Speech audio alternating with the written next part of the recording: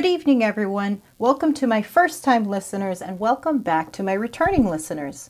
This is your host, Frederica Brando, and you are listening to Principle-Centered Leadership and Ethics. Tonight, we're discussing stages of team development and the concept of low power resistance. In Chapter 10 of the Leadership Experience, Richard Daft writes about leading teams, and in Chapter 11, he discusses developing leadership diversity. Our first question tonight is describe the stages of team development. Second question, how would you facilitate a team's development through each stage?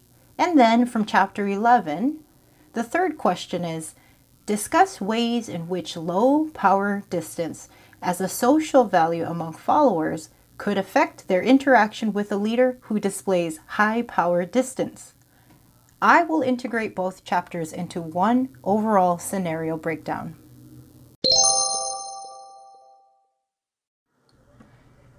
Before we dive into the material of the text, I want to present my scenario for question 2.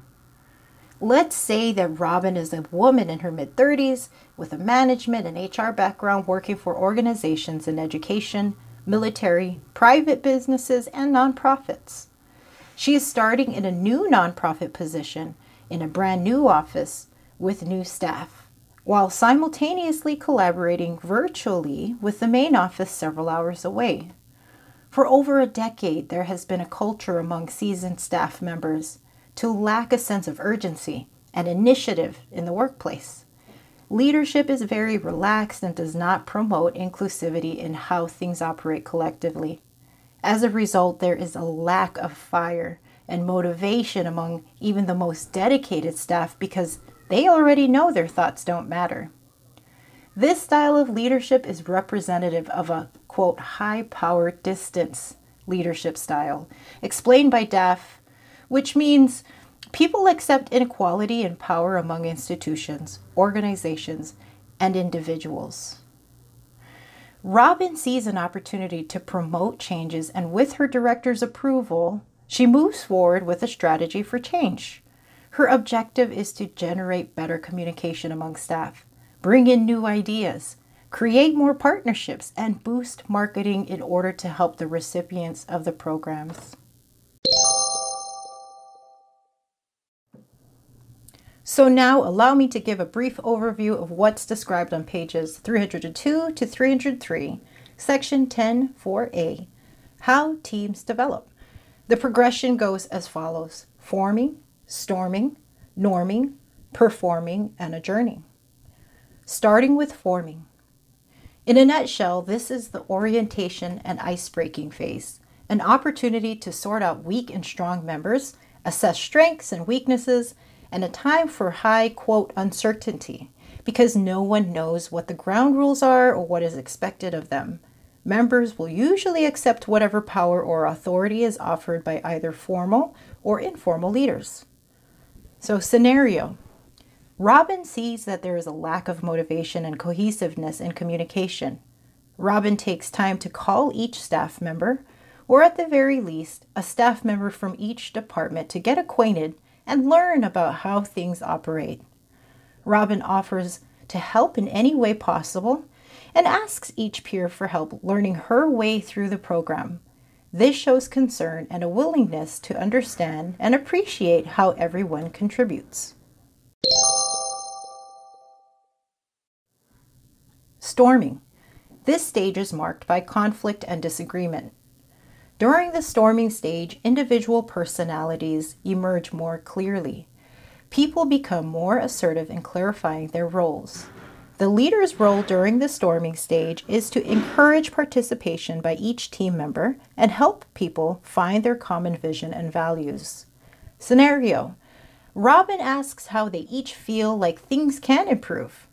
Robin begins to establish small planning committees to improve areas like professional development, streamlining technological communication, boosting social media, marketing videos, and so on.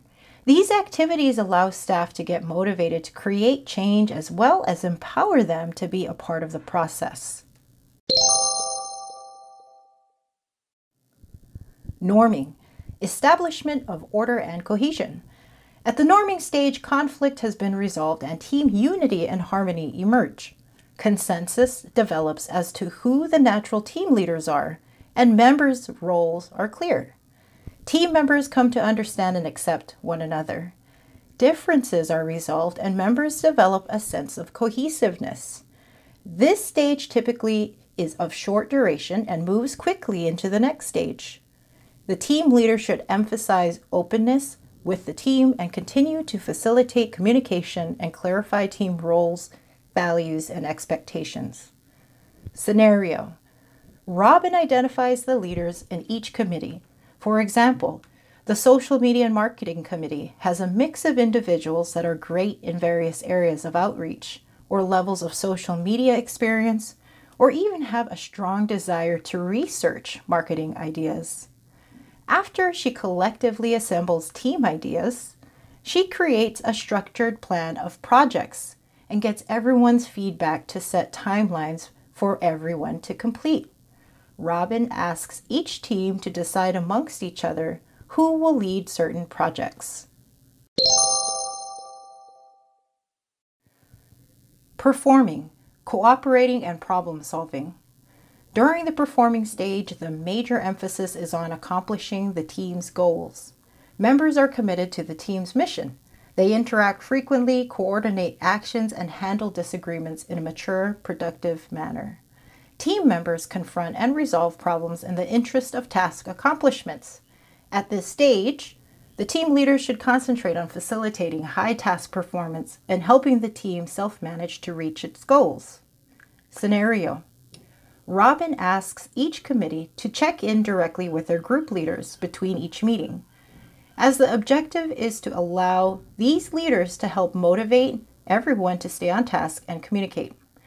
By empowering each committee to take responsibility for various organization projects, this encourages staff to each take a leader-follower role and to improve conflict resolution skills to make their project a success. This allows staff to be a part of something meaningful to them and gives them a sense of satisfaction for adding value to the organization. Adjourning, task completion. The adjourning stage occurs in committees and teams that have a limited task to perform and are disbanded afterward. During this stage, the emphasis is on wrapping up and gearing down. Task performance is no longer a top priority, and leaders frequently focus on the team members' social and emotional needs.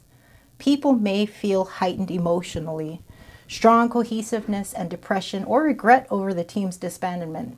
At this point, the leader may wish to signify the team's disbanding with a ritual or ceremony, perhaps giving out certificates or awards to signify closure and completeness.